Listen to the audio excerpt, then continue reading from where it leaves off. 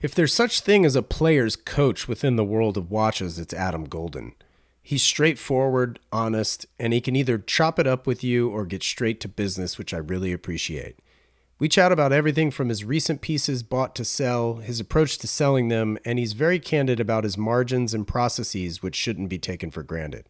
This one went quick for me, which is usually a telltale sign a conversation is engaging, so I hope you feel the same.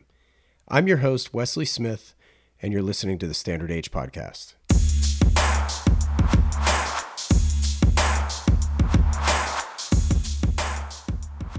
Good to see you, man. You too, brother. It's been a long time in the making. Obviously, I missed you. I guess your last LA trip. I don't even know what month that was. Dude, I was in California like 3 times over the summer, but like for like a period of like 24 to 48 hours max, and like then out, and it was miserable. I So, never want to do that again. well, when you do these trips, is it to like deliver a watch that's like crazy pricey, or like what? It's all over the place. Sometimes deliver a watch that's crazy pricey, and a lot of these deals, even though I can ship it like Malcart or whatever, sometimes if somebody's buying something like big and heavy, like it's better to have like delivery in person where they get to meet you, ask questions, whatever. Yeah, But over the summer it was just like random stuff. Like I was passing through on my way to Japan once, came through once for I don't remember, random shit. So yeah, one of them was watch related. One of them was a Comic-Con, and then I had to leave early to so yeah, it wasn't LA. But I had to leave early to go deliver Jay-Z a watch like last minute. So I was supposed to stay there a few days, and within like 4 hours of being there, I was like, oh, gotta change my flight, you know? yeah. So shit like that. So, and feel free to be like, I'd rather not talk about this if I ever ask you a question that you don't want to talk about. Where does one meet Jay-Z to deliver a watch? Is it his house? Is it a restaurant? Is it? No, it was his office at Rock Nation. Oh, okay. Yeah. Cool. We're Um, not that close yet that I could maybe get the house invite. Maybe one day. right, sure. Because I think Ben got him the Sky Dweller, according to, I think it was when the Sky Dweller came out. I think Ben kind of like, Dude, it's wild because like guy like that, he has some AD connects. Like I know he does with AP and stuff like that, but sure. other brands he doesn't. Like some heavy hitter modern Pateks that he's gotten, like not from Patek, you know? It's wild. Does he get him secondhand then, or like through you, like gray Not market? not through me, through somebody else. Through this Okay. guy named Alex Todd. And that's actually how I got introduced to him, was through he has like a watch guy who actually deals with a lot of people in like Jay-Z's orbit. So he deals with all the Rock Nation artists, deals with comedians like Kevin Hart, all these guys. And he's known Jay-Z for a while now, like over 10 years, and he helps him get watches, etc. Really fantastic guy. And so Jay-Z started getting interested in some vintage stuff. Um, so he was recommended, and he saw some of my YouTube videos, and he was recommended to me as like, trusted guy to like make sure he's not getting screwed.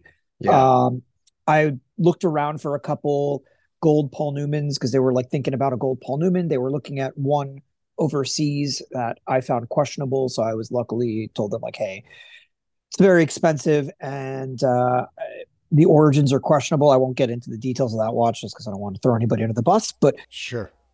offered him a couple other ones, like a John Player special and then like a normal champagne 6241 Paul Newman. Those didn't really stick. And then when I knew I was getting in like a very special watch, it was a 6263 Paul Newman, co-signed Tiffany and Co.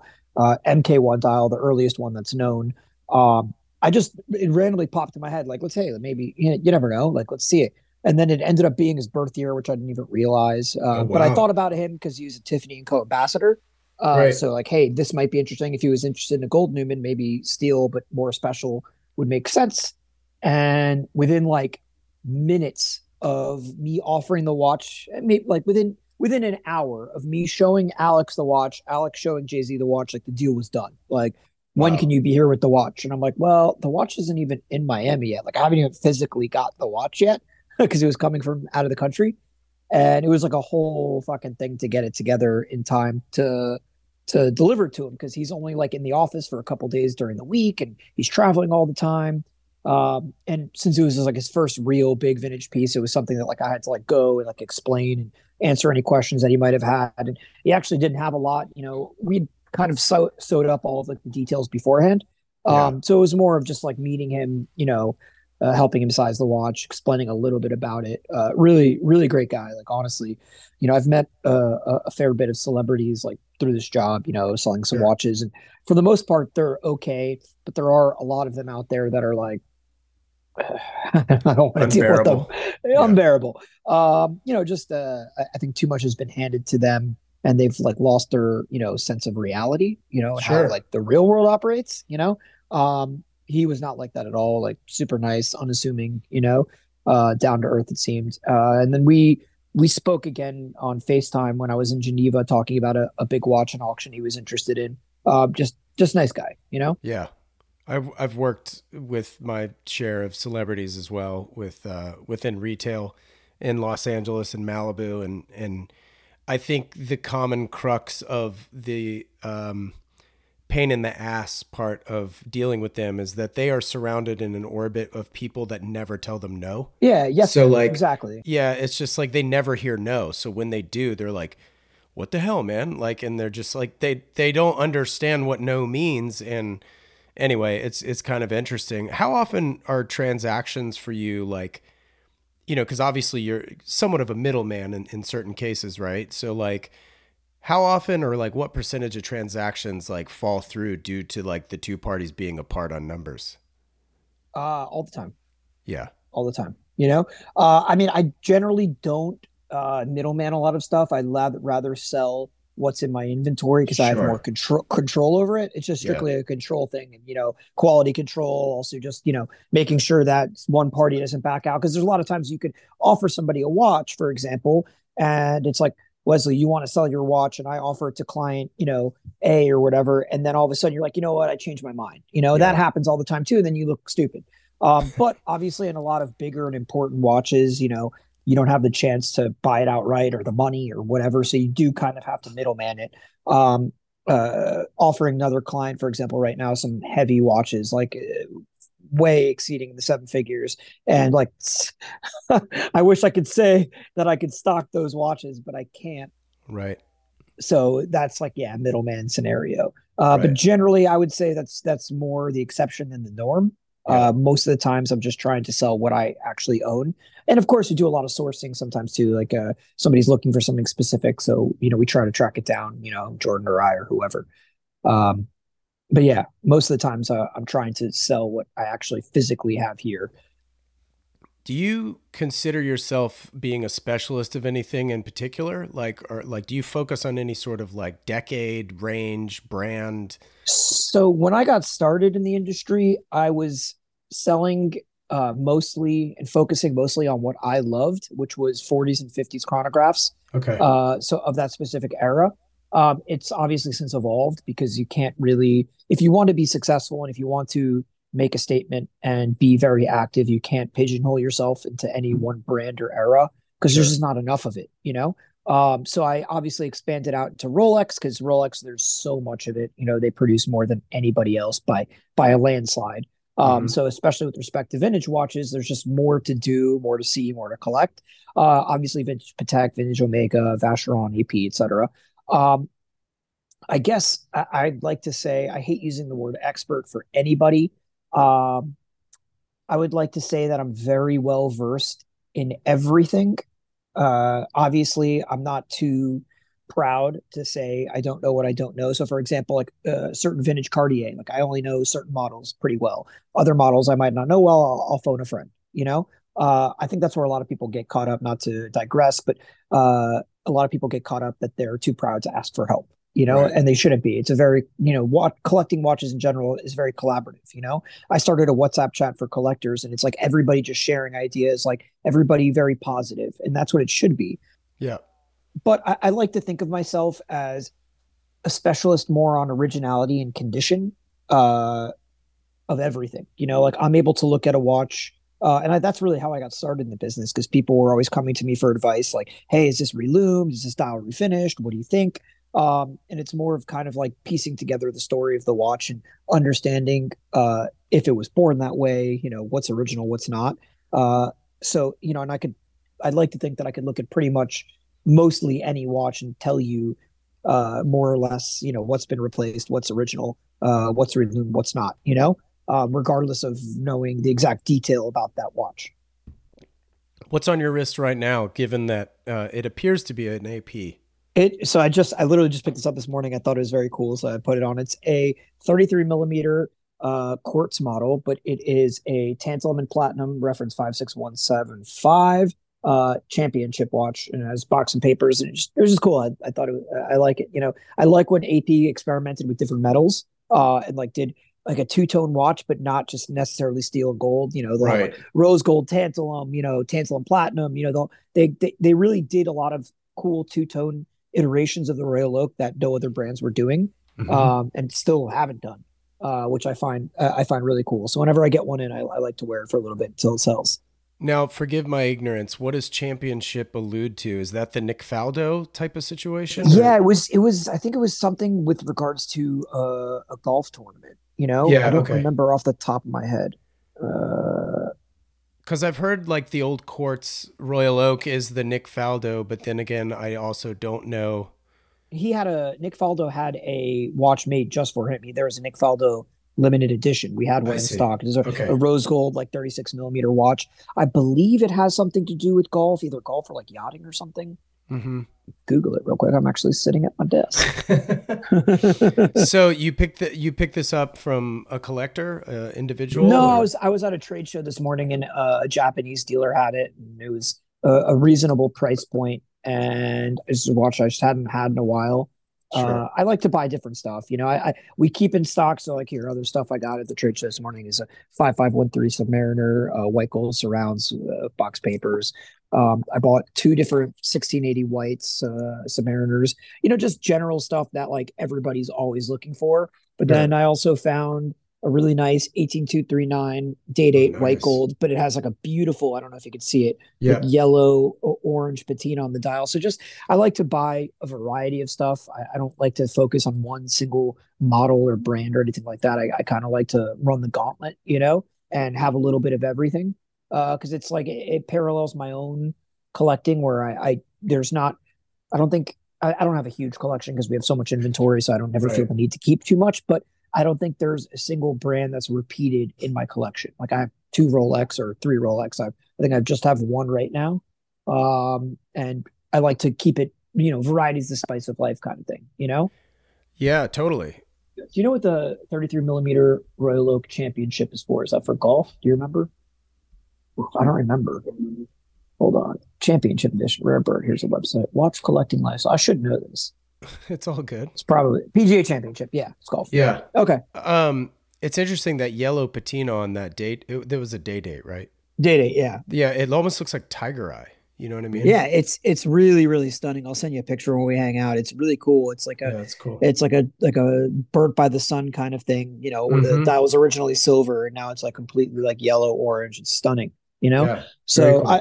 I buy a lot sometimes just because I see the watch and I just like fall in love with it. Yeah, yeah, It's just very much a passion driven thing. When I started the business, I kind of went with the uh idea that like I didn't want to list anything for sale that I wouldn't personally own. And I sure. think most that still remains 90% true. Obviously, we'll list certain modern watches that are just too big for me or too flashy that I personally wouldn't own, but I appreciate what they are. Mm-hmm. Not that, but like maybe my personal collecting tastes like don't align with that. But I like the watch. You know what I'm saying? I won't throw anything up there that I personally find like appalling or stupid or whatever, or trashy condition or anything like that. I will put up watches that I wouldn't personally own, but I think they're cool watches. Yeah. Well, I mean, it's kind of like what I do with my apparel. I mean, there's got to be some element a little bit in your world and mine where it's almost like you have to somewhat be a mind reader and like understand like what people want and or are willing to pay for. So, yeah, I mean, everything that Standard H produces, I always joke that I'm customer number one and I'm never going to produce anything that I wouldn't wear myself. But on the same note, I also have to understand that there are going to be things that like people will like, say in a certain color that maybe I am not so stoked on. You know what I mean? So, Yeah, for sure. um, well, can you kind of back up for a second and sort of tell everybody like how you started, when you started, and kind of like how it like where you are now kind of thing? Like just the Cliff's Notes, because I know you were a lawyer, but like what did you practice? So I used to work in Moscow, Russia. I was in-house counsel for an oil and gas company, and that's actually when I really started getting interested in watches. I had a when I graduated law school, my dad gifted me his JLC Reverso Duo. Cool. I really wanted a Daytona, and at the time Daytonas were cheap, but he gave me that, and it was much more meaningful. Anyways, I saved up a little bit of money, and I bought a Panerai. I was actually a Panerai collector. A lot of people don't know that. I'm trying to move this down so you get less light on the top of my head. But anyways, Oh, okay. um, so I was actually a Panerai collector, and when this is when Panerai was like at its peak, and everybody was obsessed with Panerai, and I would wear these huge 47 millimeter watches with like no hint of irony. But I saved up a little bit of money, and I bought a Panerai, and then when I lived in Moscow, I saved up a little bit of money, and I bought an Audemars Piguet Royal Oak Offshore Bumblebee. Okay, Got it. two watches that if you know me now are not in the realm of even consideration. But anyways, I started getting interested in vintage watches, started reading a lot about them. As I'd go home for vacation or holidays or whatever to visit family, I would pick up something, relatively inexpensive. I remember early days, I had like a gold plated Angelus Chrono Dado, triple day chronograph. I had a pink gold Ulysse Nardine chronograph from the 40s. Like I had random stuff, but nothing particularly expensive. I had a two-tone Datejust. That was my first Rolex. Sure. And nothing particularly expensive. And then I traded the first big vintage watch I bought was a 6262 Daytona, which I traded my Bumblebee, my prized Bumblebee, and a Panerai for. And when I got that watch, it really all just clicked. And I had maybe two or three other modern watches in the collection at the time. And I sold those to start focusing more on vintage. Um, my last year practicing law in Russia, I was traveling back and forth between Miami and Moscow because my father's law firm, he does real estate, estate planning, probate, some civil litigation. And he practices with one of my best friends growing up. Just the two of them are partners. They were involved in litigation against Bank of America. They were suing Bank of America on behalf of a client for like a breach of contract, for a mortgage, whatever. And it was too much work for them to do by themselves with everything else going on in the practice, but not enough for them to really hire a third person. So a deal was struck to let me split time. So I'd spend a Mm. month in Miami, a month in Moscow. I'd fly home to do motion practice, go to court, do this, do that, and then go back to Moscow. While I was here doing that, my girlfriend got pregnant, Mm. and we met in Moscow. So we made the decision to stay in Miami full time. And that was right around the time when I started taking selling watches more seriously. I was already like full blown collector, and I was selling stuff on the side, but mostly to fund my own collection. Like, Sure. okay, let me flip this watch, make $1,000 because then I could afford this watch. Um, when she got pregnant was when I really took it seriously. I formed a company. Within 6 months of doing that, I left practicing law full time. I was already I was already selling on the side for like a year and a half, semi seriously. I had started like the Menta Watches Instagram, but it wasn't super serious. Sure. And I think in 2015 is when I made the decision to go out and leave and do this full time. So I've been selling watches for around 10 years now. Full time for 8 years. Uh, and that's really it. Sure. I realized that, there's a lack of information out there and a lot of people looking for, uh, sources of information so that they didn't get screwed on buying a watch. Because people like, again, we're always coming in. These are early days. Me and Wind were collaborating on a lot of stuff like, oh, that dial's refinished. I can't believe that guy doesn't know. Right. But Right. no one's really talking about it. And I realized that there's a lot of people who are just, they don't want to make a mistake. And why would you? You're spending a lot of money on a watch. You don't want to buy something bad. And I've done it. I still do it to this day. Sure. But now I try to obviously make sure that none of my clients make mistakes. So I'll make the mistake for you. I'll lose the money for you so you don't have to. Because there's nothing more frustrating than buying a watch from anywhere, whether it's a reputable dealer, whether it's an auction house, whether it's a yard sale, thinking you have something special and great and awesome, and then realizing a day, a week, a year later that it's not what you thought it was. Yeah, I've been there. Yeah, there's nothing more heartbreaking than that. And then being in the awkward position of what do you do with it now? How do you sell it? So I like telling people I've made all those mistakes. I've lost all that money, so you don't have to because I offer a lifetime guarantee for all of my watches. So like if I tell you, this 1680 Red Submariner is all original, original loom, original bezel insert, et cetera, et cetera, et cetera. If I'm wrong and you don't figure that out for another 5 years, in 5 years, no problem, hit me up, I'll take it back. Uh, That's Not amazing. mechanical warranty. Yeah, not obviously not service. People are like, oh, Sure. well, it stopped working after 18 months. I'm like, yeah, it's a watch. It's older than you and I combined, get it serviced. Sorry. We verify that everything's working properly and running well before we sell it. But like Kirill of Lunar Oyster likes to tell people that he's selling them like a piece of art. He's not selling them a timekeeping device, Right, right. because they're antiques at this point, and there's a lot of people who think that their watch from 1955 should be keeping time as well as a modern day whatever. They just don't get it. But yeah, so that's really my origin story. Uh, not anything sexier than that. Just obsessed with watches and started selling them to fund my own collection, and it kind of just ballooned. So what's the operation like now? How many people? Obviously, you mentioned your YouTube videos, so like you're doing that. I guess do you have an editor and filmer and all that stuff, or That gentleman is standing right behind us, actually, right now. He's not listening because he has his headphones in. We have a full time videographer, photographer. I have Jordan, who runs operations, who you've seen some on some of the videos also, and he does some buying and selling. And then I have another person in a back room for like more intake stuff and some other like loose end photography. cool, awesome. Well, I was going to ask you this later, but I mean, I guess now's no time like the present. Like my understanding is like if I'm in your shoes, margins on watches are 4 to 9%. I would say. Sure. Let's call it seven, right? Right.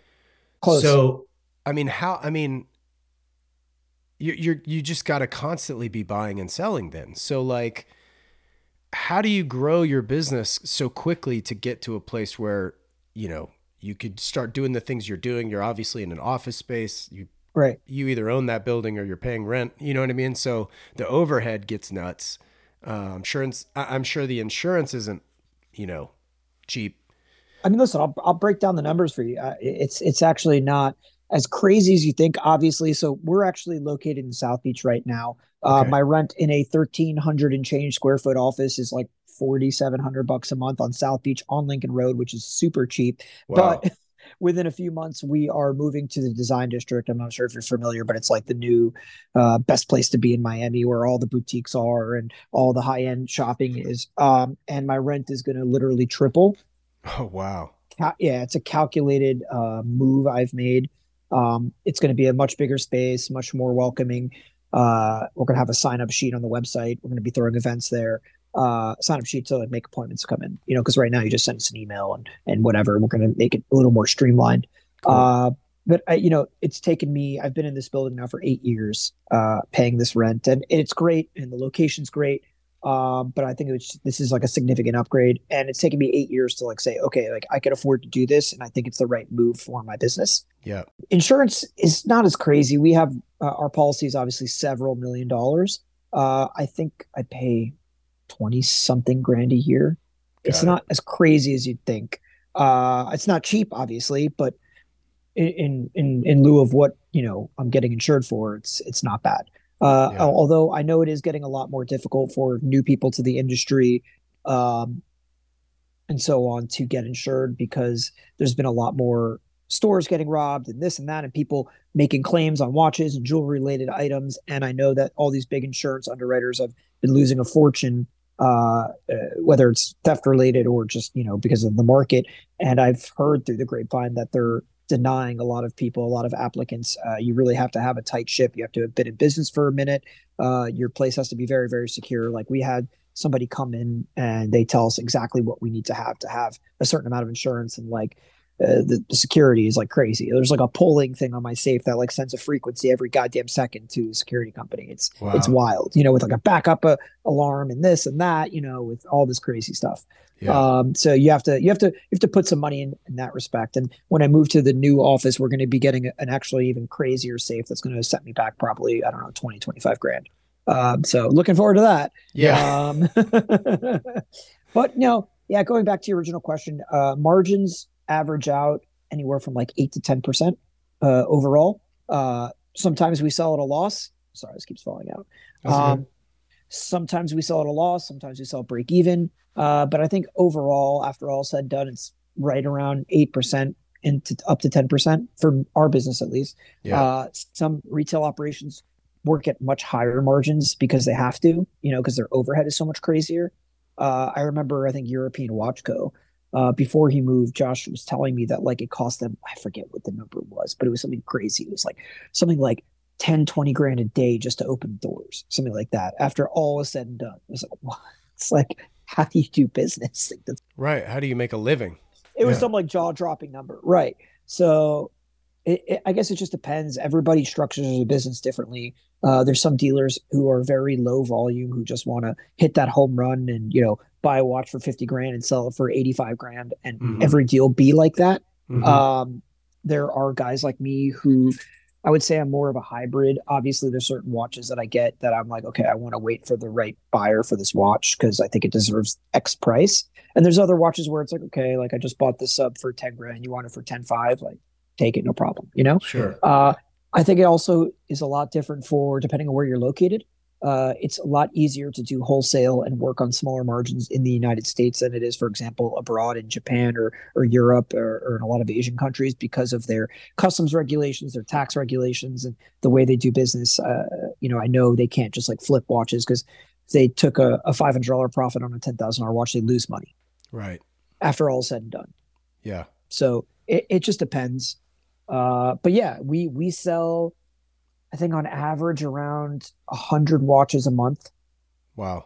We are, I would say, 90% vintage, 10% modern, which is not easy to do because obviously vintage is a lot more niche. Modern, I know guys who sell 20 watches a day, but they're like $100 here, $50 there, $200 there. They'll literally buy a $50,000 watch and sell it for 50,350.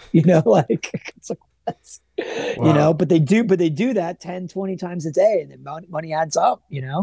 It's a lot of work and it's a lot of liability and risk for such small profits. But Sure. they've gotten it down to a science where they're able to successfully do it, notwithstanding changes in the market. So like right now, there's been a correction for the past year, especially on the modern stuff, Yeah. where a 5711 that was 200 grand is now 100. And Right. imagine having a few of those in your inventory. You're screwed. I know a lot of people, we lost money, but you couldn't be involved in the watch industry without losing money in the past year. It's just impossible. Yeah. Unless you're just very stubborn and you refuse to sell at a loss. Right. Right. Then you have a lot of aged inventory that isn't worth what you paid for it. Yeah, totally. How close do you follow like the new stuff, like brand new releases and stuff like that? We follow them. We make every once in a while we make some content about them. Resource something for somebody. I don't follow it as closely as obviously a lot of other people. A lot of people, bloggers, influencers, etc. Like clamoring for every new release to make a piece of content about it. Yeah. And I just kind of end up reading about what I'm interested in and what I think is cool. I don't follow it, so it's like I can't tell you what like IWC's newest release is. Or Tag Heuer's like latest and greatest. Unless uh, I like the watch and I decide to click on that like Hodinkee or Revolution article about it. So follow it, but not super intensely. It's funny. IWC just announced a new watch this morning. I saw on Instagram, and it's basically, or at least the one I saw was titanium. It's a 41 millimeter chronograph. I think it was titanium. 10 bar water resistance, which is pretty good. It looks. I don't know what the bezel's made of, but it's almost like an IWC Pilot's chronograph mixed with a Daytona, and then like a little bit of F1 here and there, and then like some Arabic numerals. It's Okay. I can't decide if I like it or despise it. And I am a huge IWC guy. I Um, thought the Ingeneur was great. totally. And I think they totally whiffed on the price, but that's a different story. Yeah, everybody thinks that. I think the white dial specifically, or silver dial, or whatever they're calling it. IWC. Oh, my phone fell. Well, as I'm looking for this, I want to. Now you got me interested. I want to see what this new IWC is. Yeah. Like Chris Granger posted it. Obviously, their main account posted it. I was like, this is definitely going to be a watch that I'm going to need to see in person Wait, is because, it so is it on Instagram? yeah. No, now I'm super curious because you can't even find the words to describe it. Yeah, I mean it's like this amalgamation of chronographs all in I one. yeah, I don't know what's going on with this watch. At least Right? in the context of IWC's like past. Right. And then it's got like the pilot hands, but it's And more I of was to like say, an what are those hands? That's well, yeah, it's got like pilot's chronograph hands, but it's like such a car-driven design, like automotive. And obviously they sponsor, AMG Petronas and like they're, right. the Lewis Hamilton thing, but like yeah, it was kind of jarring. Yeah, I don't know. That's a pass for me. Yeah, and especially with that with the bezel, it's not as thick, as like a Daytona, so even like proportion wise, like the bezel looks too narrow. But I don't know if that's because we've just been like trained to feel like a bezel should be so wide. Yeah, well, it's more reminiscent of a Speedmaster bezel, I think. But Yeah. I think they're just it's the bezel part is a little derivative for me. Yeah. But yeah, it's a little mix of everything here. I don't think they like had a good direction. But look, on the flip side though, I can't imagine being in any of these brand shoes trying to come up with new ideas. Again, mind reading, right? We're back at that. It's so hard, I think, to come up with fresh new ideas. Sorry, these headphones keep falling out. Let me try changing the sides. I don't really use them. There we go. So I think it's got to be very difficult for them to keep it fresh and interesting and unique. And I think that's also a big reason why a lot of people have gravitated towards independent watches as of late, Yeah. because you're getting these guys who are not focused on producing 50,000 watches, or maybe they're producing 5, 10, 50, 100, 500, whatever, small batch, but they're putting their all and their creativity into it, you know? Yeah. Um, like everybody knows who follows me, like I'm a big Simon Brett fan, and you just won a GPHG award for like horological revelation of the year. And it was the first time I saw his watch. I met with him during Watches and Wonders this year. And I went to introduce a client to some of the brands to help him meet them for collaboration sake. And I just happened to get an appointment to meet with him because my buddy Sasha Davidoff's like, "Oh, you got to meet my friend. Like, he has this new watch. Take a look." Yeah. Just to meet him and see the watch, whatever. I went in with zero expectations, knowing nothing what I was going to be looking at, and it was the first watch in a very long time where I was just like, "Holy shit, this is beautiful," Yeah. and it knocked my socks off. And but to do something like that, that's like really high end horology, and it costs a Hmm. lot to make, and maybe it doesn't land with such a big audience. Whereas a brand like IWC, they have to sell a certain amount of product. Like they Hmm. just have to. So it has to be a design that works for everybody at the right price point that they know they're going to sell units. You know what I'm saying? So I don't envy their position. I think, while this watch in particular is very strange to me, Yeah. I get why they made it. Yeah. And there's going to be a lot of people who find it attractive and will buy it. Yeah, totally. Yeah, it's interesting. I didn't know if you saw that or not, but yeah, it was kind of one of those where I was like, huh, like one of those kind of, I'm not, I can't tell. I'm going to need to see it in person, Well, because you're also looking at it, like you said, you're a big fan of IWC, so you know the Sure. brand's heritage, you know all their models, you know like what represents what in terms of their offerings. Like, so for somebody like you who's a fan of the brand, like it's Right. may not make sense, but to the general public, they'll be like, oh, it's a pretty new watch. Yeah, yeah, exactly. I think they walk that fine line of tailoring watches to clients who appreciate and love the brand, and then bringing in new people and just making a nice watch that's new to sell. Totally. I have McLaren written down and I don't remember why. So, do you own a McLaren? Are you a F1 I fan? did several years ago. Okay, okay, maybe that's why. Yeah, I had a 570S for like a year. It was my first like expensive car. It Yeah. was the one that like really like I was like, all right, I've made some money. Like I could afford to do this. You know what I'm saying? Like, let me buy one of these stupid exotic cars. How'd you get on with it? No, it was a great intro into the world of exotics. I realize now, having owned a lot of things, that I like a different era and genre of car a lot more. Okay. Mostly like 90s supercars, if you will, or even earlier air cooled Porsches and stuff like that. But I wanted the exotic supercar experience. Sure. Yeah. And so I owned that. And then after I sold that, I bought a Ferrari F12 because I wanted to own a Ferrari. I love that car.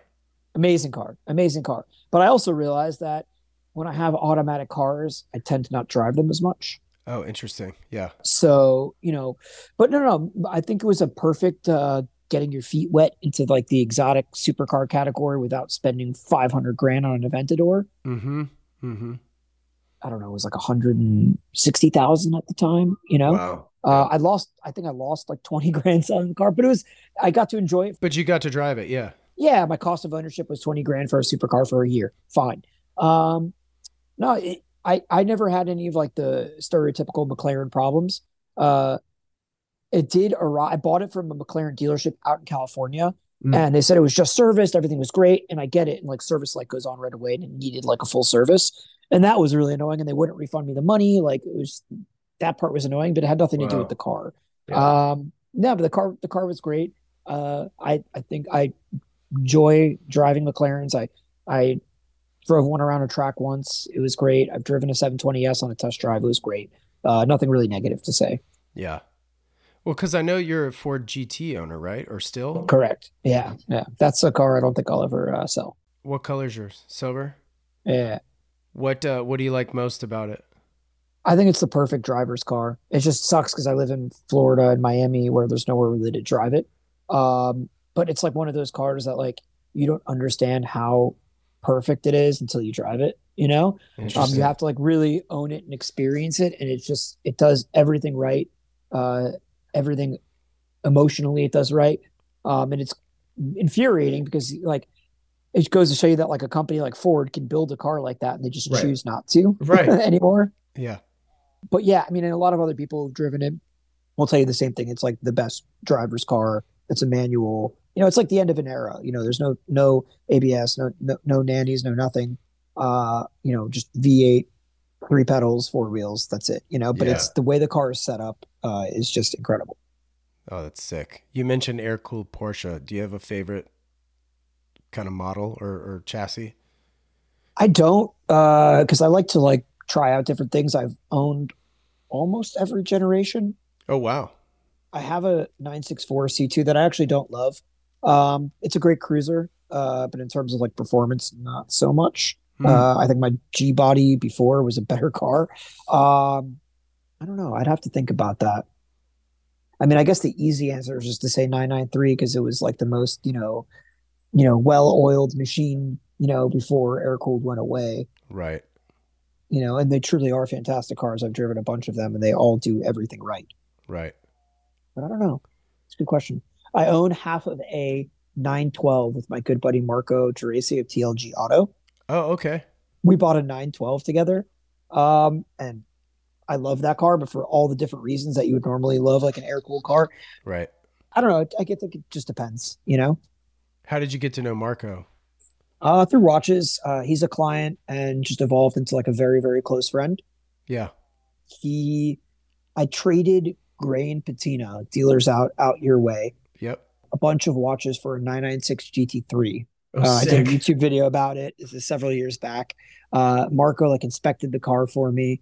Um, and he's also rebuilding right now a 930 that I bought with an Andile 3.4 twin plug and a roof 5-speed gearbox. Oh my I'll God. send you pictures, dude. The cars, dude, it was literally was a barn find car. The car completely rusted with patina, but like beautiful patina, Right. and we're leaving the exterior alone, just gonna hot rod it. Um, and so he and I've just, over the years just become very close with, interests in cars and watches and life. He's Yeah. he's a wonderful person. So Yeah. if you need any, no, go ahead. Sorry. I was gonna say I've never actually met him. I'm highly interested in having him on the show, obviously, and getting to know him.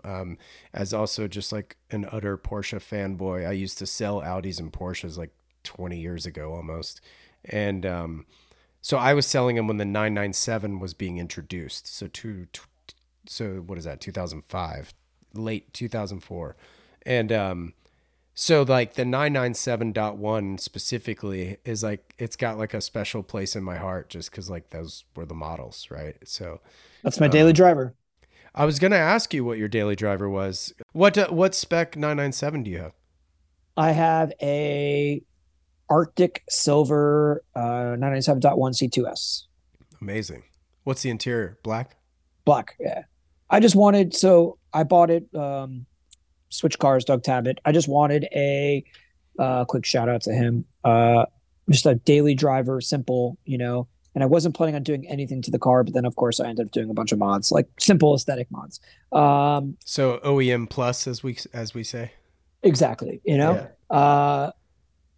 and honestly, so before I was driving, I was daily driving an RS6. You said you sold Okay. Audi. I Oh sold god. the new RS6 because I got one at Sticker when they were going for like 30 grand over. Somebody did me a favor and got me one at Sticker. Grail car for me. Honestly, I liked it. I didn't love it. Well, it's too big, honestly. An RS4 Avant would be the grail for me, honestly. 100%. Yeah. But, I'm driving this car every day, and then I'm taking my dogs to doggy daycare and they're fucking up the car. I'm taking my kids to the playground and places and they're fucking up the car. And it's like $130,000 car. Right. And I'm like, why am I, and I'm not, and I'm enjoying the car, but like not so much. Again, automatic, so I'm like, 12 miles to gallon. right. And it was fun, but there's just no, I don't know, there's no passion in that car. Yeah. So I sold that and I bought something for literally like almost a third of the price in a 997 C2S. It was like 50 grand or something like that, you know, How many miles? 40,000. Okay. How many owners? Was it 6 owners? No, it was I think I'm the third owner. Oh, that's good. Yeah, it was a good car. There was like a little bit of paintwork on the passenger side door. I'm like, I don't give a shit.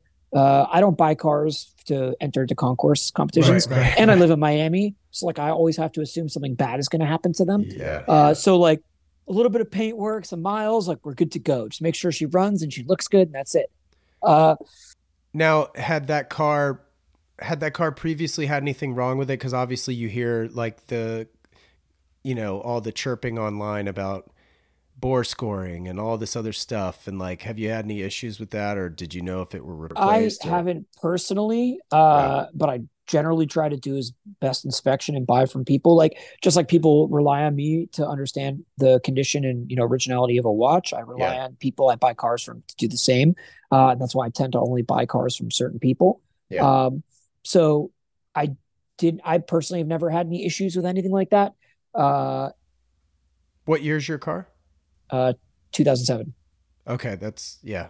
The 2005s apparently are like the Right. Yeah. worst, And quote like unquote. 2007, you can't do anything about the IMS. Like just keep it lubricated, like whatever. But I'm not going to worry about all that shit. And like at the end of the day, I bought this car with like the strict mindset that like if something happens to it, don't care. Like this is Yeah. like supposed to be my daily driver, like can get dinged around a little bit. And I still Yeah. take care of it. Like I still care.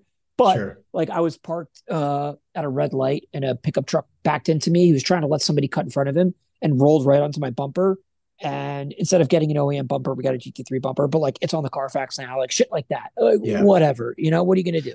Yeah. So uh that car, and that's like the Ford GT you talk about, like that's actually right now up in Connecticut with Matthew Ivanhoe, the cultivated collector, because Yeah. I shipped it up to him because I was like, dude, I went like 4 months without driving the car. I forgot that I fucking had it. And I was like, dude, this is horrible. Because like in Miami, there's just nowhere fun to drive. Like you're worried about somebody hitting you every time you get into the car. People here do not know how to drive, have no respect. And so I was like, dude, I'm sending you this car. Like I'm gonna fly up every like month or so. We're just gonna drive it around, because there's nice driving up there. Cool. I sent it up like 6 months ago, or maybe 4, 5, 6 months ago. I still haven't been up, but I was gonna say. yeah, it's best sleep. I've been traveling a lot this year, unfortunately, so I haven't had time. But yeah, so like it is what it is. I'm kind of over spending a lot of money on cars, like because you can Yeah. buy something for little money and have just as much fun, especially if you Sure. live in Miami. Yeah. So it just depends. Yeah, I'm kind of, with my search, I'm not sure what's going to unfold. And like, if I can't find the perfect color or something, like, could I wrap it? Sure. But do I want to? I don't know. Right. I did find a good black over tan car that I'm interested in that could be like a close second, just because I know the owner and I actually spoke to his mechanic and they're all like, yeah, dude, this thing's solid. So 45,000 miles on it, maybe. So I mean, listen, I think the best decision I kind of ever made with respect to cars was to stop worrying so much about the spec. yeah, It is important, especially if you're considering resale, sure. but kind of like for me, it's more about the driving experience. Yeah. And I stopped worrying so much. That's why, like, I'll buy a silver car. And like you said, if I really care about the car, I'll wrap it. Because at the end of the day, I don't know. Me personally, I'm a guy who gets in and out of cars pretty often. Like Yeah. Jordan laughs at me all the fucking time standing behind us, like because I'll buy a car and then in like 8 months it's gone for something else. Funny. And I like to treat it like watches, where you could do that if you do it the right way. Right. Right. Um, so I stopped caring so much about spec, and more of just making sure the car is what I think it is. Exactly. Exactly. Because I mean, it's like it doesn't matter if it looks great if it doesn't run. You know. Well, I mean, like the GT3, for example, like my buddy Marco inspected that car thoroughly. It got here, it was doing great for the first few months, and then all of a sudden, I was past a ticking time bomb. There's nothing. It was a track car before, so like the car was 65,000 miles, like ragged on. Sure. But like Marco went through the car, Orbit up in Palm Beach, which is like the premier like Porsche, and they do racing, like everything shop, like best guys in the country for Porsche. Everybody went through that car, and then all of a sudden, low engine oil pressure, and it was holding less than a bar. Needs a full rebuild. I sold the car, lost a ton of money, but like, Oh man. the way it was described to me was like, dude, you just got past a ticking time bomb. There's unless we took the engine apart, there's no way anybody was ever going to catch this. Yeah. So it is what it is. Yeah. Interesting. You mentioned the Davidoff brothers. How'd you guys get close? Just through watches, obviously, I'm assuming. Yeah, it's funny because they grew up in South Florida and went to a school like not far from me. Like we all had mutual friends, like a school that actually I live right down the street from now, but like we all like partied together and stuff. We never crossed paths. And it's funny because I used to not like them, especially when I first got started in the business. When I first got started in business, one of an early transaction, we're talking literally like a decade ago. I sold them a Speedmaster. I sold Roy a Speedmaster. And he was like, yeah, I'll have Sasha wire you when I get back to Geneva. I'm like, yeah, no problem. I'm trying to be cool. I don't have a lot of money. This is like $6,000 though. I'm like, yeah, no problem. Pay me when you get home. Like, just take it easy. All right. Like, relax. And I get home and like a week goes by, two Oh weeks go by. shit. Like, hey man, like, can I get paid on this invoice, please? And Rose like, oh yeah, Sasha will do it when he gets back. He's just up in the mountains right now. And like, I look at his Instagram and he's like at a fucking nightclub in Geneva, like, so I'm like, fuck these guys. And they paid me. It was no problem. And so then we didn't really speak. I didn't say anything bad about them. I just wasn't a huge fan. Right. I'm in New York for some auction. Uh, Might have been Paul Newman sale. I don't remember. Anyways, it was, 6, 7 years ago. And I'm walking around with Sasha and Josh Ganji of European Watch. And Josh is like, dude, I don't understand how you guys are not like best friends. You guys are like the same fucking person. And we just started hanging out and, became close. That's funny. Um, as far as dealers go, they say buy the dealer. It's almost sort of become like dating in a way. Like if you're a consumer, because you're like, okay, well, Adam's cool, Roy's cool, like whoever's, they're all cool. Eric Wynn's cool, like whatever. It's kind of like Right. how how do you? I guess let's just put it let's put it this way. How are you different?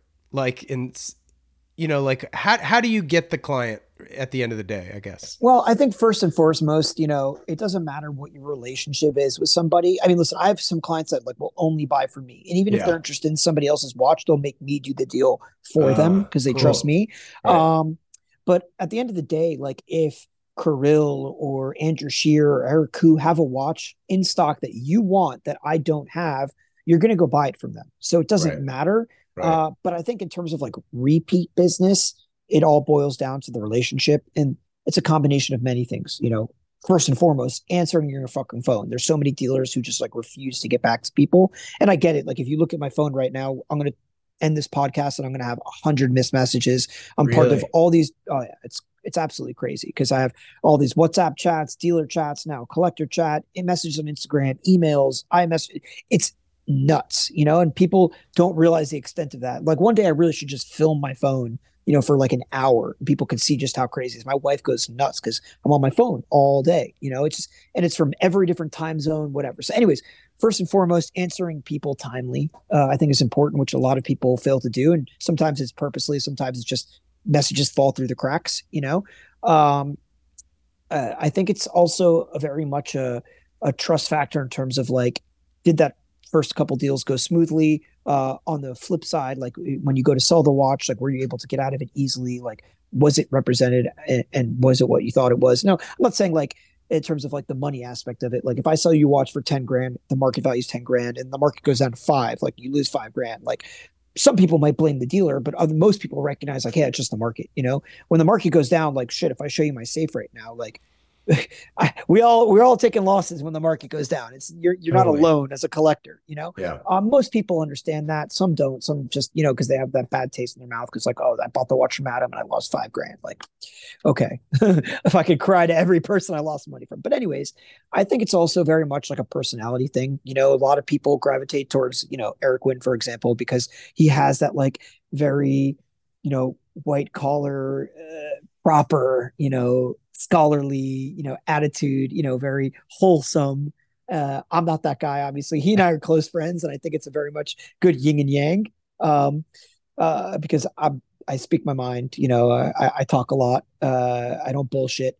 I call it how it is. I dress the way I want. Like I don't care what people Right. think of me. And so I think a lot of it is, just the way, you conduct yourself and whether you gel with that personality. Like Kirill, for example, he has one of the biggest collectors in the United States. Is his best client. Like guy's got insane stuff, cars and watches, like just like jaw dropping, like dream. It's like every man's dream. But Yeah. anyways, guy's a great guy, but he's very serious and to the point and like no time for bullshit. And that is Kirill in a nutshell. Kirill will not be your friend. Like you want to chit chat about the watch and joke around, like he'll do it for like the first 2 minutes. And then after that, it's like, do you want to buy the watch or not? If Yeah. not, I got shit to do. Buy, and that's Curly. He's very straight, professional to the point, and so they gel very well together because that guy's like that as well. He doesn't have Yeah. time to waste. So I think it's just very much like you said. It's like a love affair. Like who do you gravitate towards the most in terms of the personality, and then obviously, but none of that matters if the watches suck. So like first and foremost, do you have the right inventory? Are your watches good? Yeah. Yeah. Totally. What's the Grail car? I mean, you've had some solid stuff. So I've had some. I like to say that I've owned my two Grail cars. The 993 GT, the 93 RS, and 4 GT. yeah. Uh, and like there are obviously way more cars that are way more expensive that I would love to own, but like for me, those are my two Grail cars. Like growing up, and throughout the years, and I'm fortunate enough to have owned them. Probably I guess 993 GT2, 300 SL, other random stuff. I really like to own an RS 200 at some point. A lot of random shit, Yeah. Yeah. But Yeah. just because they're more expensive doesn't necessarily make it more exciting to me. Right. Money kind of like sometimes there's like cars that are like go for millions of dollars, and I'm like, why? Like Right. that Right. probably sucks to drive. Well, and also like, how do you look at ownership? Like when something is so expensive, like, are you nervous about it, or are you like, screw it? It's just money, and you can always make more money, but they're not making more of these cars, Right, right. Yeah, it's like McLaren F1 or whatever. Like you can't drive that. Right? You can't. What are those now? 30, 40 million? Like, I don't know. What are those? Last time I checked, they were like 18 to 20. Okay. I'm Okay. sure Okay. they are now. I don't Yeah. know. Yeah. I don't keep tabs just because like Yeah. it's I don't just need so out of reach. to. Yeah, Yeah. it's just so out of reach. Like even if I mean, listen, if I was worth $500 million, like all right, fuck it, like whatever. It's not like it's losing money. But it's just so unrealistic for me. That Yeah. like I tend to not pay attention to stuff that's just like way too unrealistic. Like I'll take an interest in terms of like on the periphery, just like, yeah, that's cool, read about it a little bit, but like I'm not going to get like obsessed with it because I know it's Yeah. just, I'd rather stay focused on what I think is attainable for me right now. Maybe in the future it will be, but for right now, I like to stay focused on like, the goal I have in front of me. you know? That's So like I kind of set a how, goal to own that Ford GT. I got it. You know what I'm saying? Like move on to the next. totally. Yeah, that's kind of how I've sort of like roped my emotional attachment and or financial interest in certain watches. It's just kind of like, Right. okay, I think I found the sweet spot of like what I'm willing to pay Right. that I can afford, enjoy, and continue to wear. And it's not like, oh my God, if my wife found out how much this cost, like it would be like, like that kind of thing. Yeah, it's interesting. I mean, I think a lot of with watch collecting too, it's similar to cars where you could buy a watch in almost any price point and enjoy it just as much as you would something way more expensive. Yeah. Uh, sure, you might not get the same satisfaction or whatever. You're not going to get the same applause from a group of watch collectors or, who knows, whatever. Mm-hmm. But that's not to say that you can't, like I'll wear this guy here and have a great Yeah. time doing it, Sure. a Yeah. $400 Blancpain watch, Right. uh, and I think, like with cars, but more so with watches, if you do it right and you buy right, and you take your time, you research, and you buy from somebody that you trust or whatever that knows what they're doing. Uh, I'm not using the word investment because they're not, but Right. it's a good store of funds. Like if you buy a 1016 Explorer for let's say $12,000, assuming nothing in the world has gone, we're not in World War III because then we're all fucked anyways. But Yeah. assuming, market fluctuations, whatever, that watch should fluctuate at no more than 10 to 15%. So Right. let's say 10% drop, now you're down to a little over 10 grand. You sell it 3 years later. It's a good store of money. You lost a little bit, sure, but like you got to wear You it for three also, years yeah, and exactly. yeah, your cost of ownership's next to nothing. Yeah. Yeah. Uh, I think it's just a matter of perspective. If you go walk into a store and buy a brand new Hublot or whatever, for 50 grand, you walk out the store, a guy like me is offering you, 25 cents of the dollar, 30 cents of the dollar. Yeah. And it's like, it was like the Right. same with cars in pre-COVID times. Like you went and bought a brand new Huracan or whatever, a Lamborghini, whatever you drove off the lot, you lost 30% right away. Mm-hmm. Mm-hmm. People forgot what that was like, with watches and cars. People Yeah. forgot. It's been like 4 years and people have straight up forgot that like the normal modus operandi of like buying a watch or a car was you expected to lose some money. It just whatever your tolerance threshold was for that loss. Yeah. And now, because now everybody, it's a big problem with watch collecting and watch buyers, and luckily a lot of the speculators are getting kicked out of the market. But it's been a problem for the past few years where everybody like just expects to at the very least break even. Yeah. Yeah. And most of the times they want to make money on every purchase they make. And it's like, Yeah. And well, it doesn't work that way. it's interesting too, like with regards to just like how I wear watches, because I don't know, I live in Southern California. I have a pool. Like I like to just jump in the pool, or like whatever. And it's just kind of like there's a lot of certain watches, say like a vintage Royal Oak versus a new one. Like I'm going to swim in a new one. I'm not going to swim in one from the 70s. You know what I mean? So it's like, and can they be found for the same price? Yeah. Do they look a little different? Absolutely. But it's like, okay, well, I guess I'll steer more towards a modern piece than an old piece, literally for that reason and that reason only. So I mean, it's just kind of like, how are you using the product too at the end of the day, I guess. Sure. Yeah. It all depends on what your prerogative is. I Yeah. think absolutely, we get a lot of people who are like, oh yeah, I need to be able to swim with my vintage watch. And I'm like, well, listen, I could change the gaskets. I could have it pressure tested. I could do everything within my power to make sure it is waterproof as possible, to use your example. Yeah. But there's no guarantees in life. And like I had a client who had a brand new 5711, like literally walked out of the boutique with a brand new 5711. Within a few weeks, he didn't screw down his crown all the way, and his Oh, girlfriend pushed him in the pool, and the watch got flooded. And it's like, so that could happen on a vintage or a modern watch. totally. Obviously, much less likely to happen on a modern watch. And at least with a modern watch, like you go diving with, whatever your new IWC Perpetual, whatever the fuck, they could fix it. They have the parts, it could be fixed.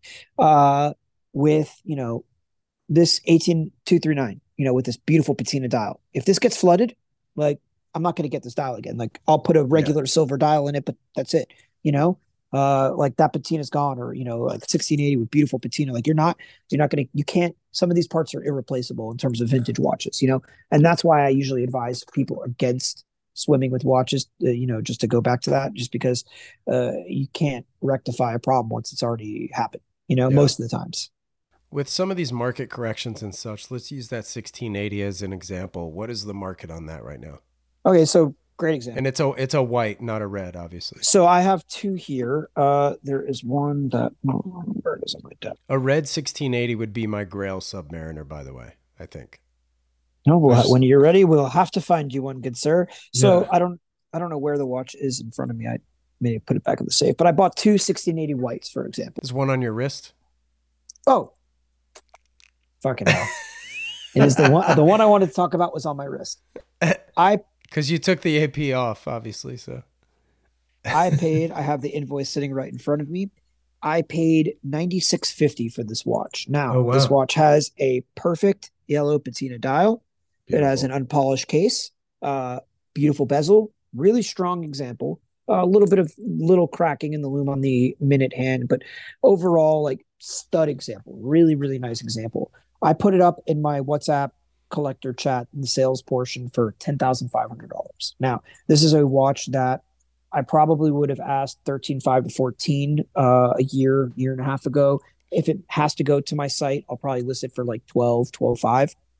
In the WhatsApp chat, I'm trying to give people like more wholesale quick deals. Well, sure. Yeah.